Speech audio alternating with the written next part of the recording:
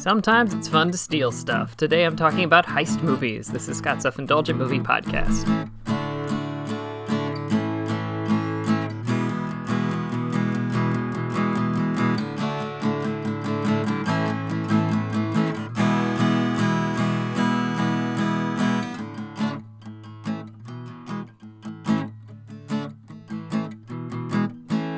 Hello, movie friends. Welcome to Scott's Self-Indulgent Movie Podcast. I am Scott, and today I am talking about heist movies, in particular, how you construct them.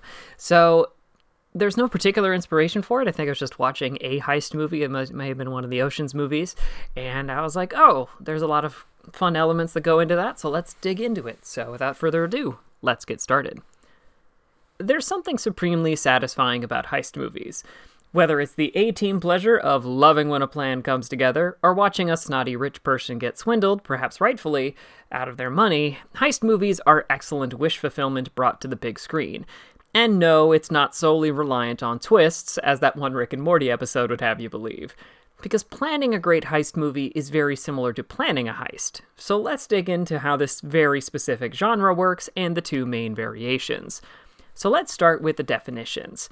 There are a lot of movies that feature heists that I wouldn't consider heist movies. The opening to The Dark Knight is a heist, and even recent movies like The Harder They Fall feature heist scenes. But these are small elements within a bigger genre, like a superhero movie or a western. They're not heist movies. Heist movies are all about the planning and execution of a robbery or taking something valuable. It may be an object, it may be a giant stack of money, it can be anything. There's also two kinds of heist movies that follow very different structures and have different tropes, so let's make the distinction. First, we have the fun heist movie. This is probably what you're thinking about when you think of a heist movie, your Ocean's 11 or your Italian Job. And there's a good reason. These movies are infinitely more fun. While there may be an underlying tension of whether or not our thieves will get caught, they usually play out more like action comedies than intense dramas. It's also much more likely to be suitable for all ages, either PG-13 or PG, and feature a number of silly characters and moments. On the other end, we have the dark heist movie. The dark heist movie is a thriller, a morally gray world full of untrustworthy criminals, a mountain of foul language, and probably a bunch of violence. This is where our friend Michael Mann enters the picture with movies like Heat and Thief. Dark heist movies are also much more likely to fixate on one or two characters and the aftermath of the heist. So now you've got your angle. What comes next? Step one is the team. Heist movies are famous and infamous for the montage where the leader finds all of their team members. There's no limit or minimum to how many people should be involved in the heist, as we'll explain later, but the key is that each person has something they bring to the table, either via skill or personality. In fun heist movies, there's usually a combo of specialists and jack of all trades. There's a wheelman, a pickpocket, the explosive expert, the con man, and leaders tend to be good at everything. Ideally, everyone is a great bullshitter and has a skill that makes them integral to the big job. And we'll have someone who's new to all of this so we can see things through their eyes from time to time. In a dark heist movie, the lines get grayer and the team members are more likely to fit personality types than specific jobs. We've got the reckless one, the amoral one, the seasoned pro, the wild card, etc. All of whom are generally good with guns and convincing people to hand over their shit. The only job that tends to remain intact is the wheelman, since they function as both the lookout and the escape route. Hell, multiple movies have been made about wheelmen specifically. And now we've got our team. So what's next? Well, step two is the mark. The mark in a heist movie can be as small as one person or something as big as an institution, for instance, a giant bank. Whichever the movie chooses, however, will have a lot of thematic implications. If the mark is a person, chances are this is personal. Either this person wronged one of our heroes or has been deemed unworthy of their wealth and treasure. That personal angle may also provide extra motivation to our heroes to get the job done or push them to make a mistake. And depending on how dangerous the individual in question is, it can add danger to the job itself or the aftermath. If the target is an institution, the institution itself is the danger. For instance, bank robberies bring a ton of police attention, as would robbing a government agency. Dark heist movies are more likely to deal in this because it means the people involved in the heist are legitimately innocent bystanders caught in the figurative or literal crossfire if things go to hell. Admittedly, a lot of modern movies like to blend the personal with the institution. The ending of Fast Five, for instance, is a fun heist movie where our heroes are trying to rob one man who put all of his money in a police station.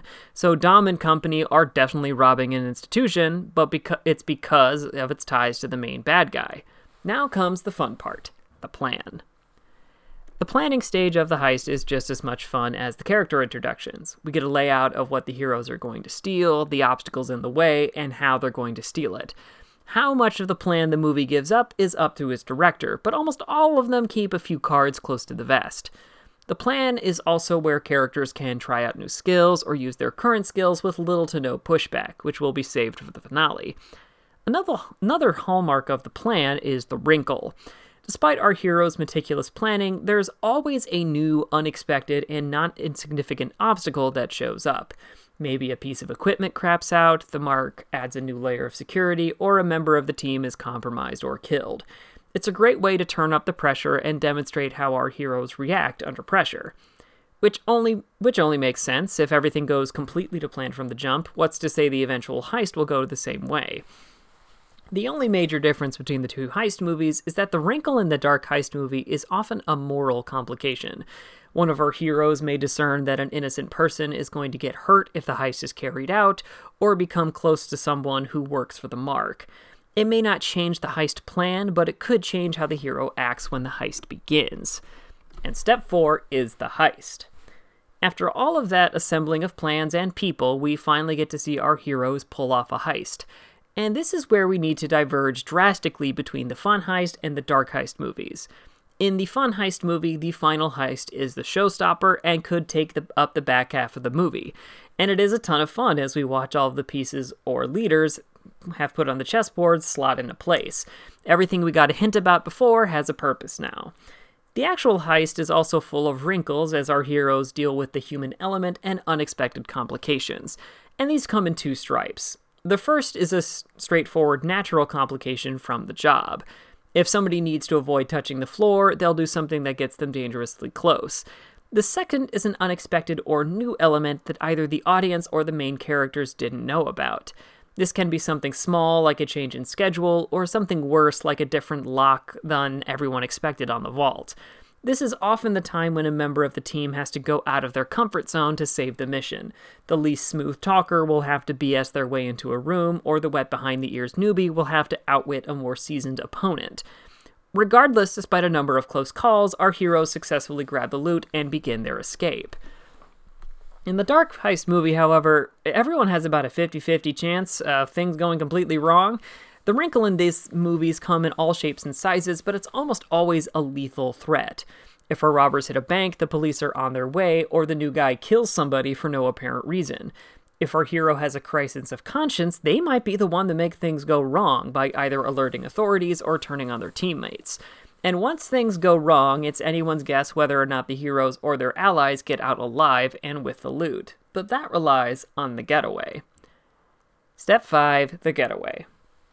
Almost every heist movie has an escape plan, but it's the dealer's choice as to whether or not the escape will be something thrilling or a cap to the caper. I'll explain what I mean. In some heist movies, getting away with the money or jewels, what have you, is an entire set piece the movie has been building to. In both versions of The Italian Job, the final 20 minutes of screen time are dedicated to an elaborate chase with Mini Coopers outrunning from police and or goons. If your movie is more action-heavy, this is probably where you'll lean and let the audience enjoy the chaos. The only major difference between the light and dark approaches is that in the dark movies, the collateral damage is much more likely to involve innocent bystanders and turn lethal. If the getaway isn't action-heavy, this is where all of the plans come together. Our heroes are essentially unstoppable and multiple steps ahead of the people on their tails.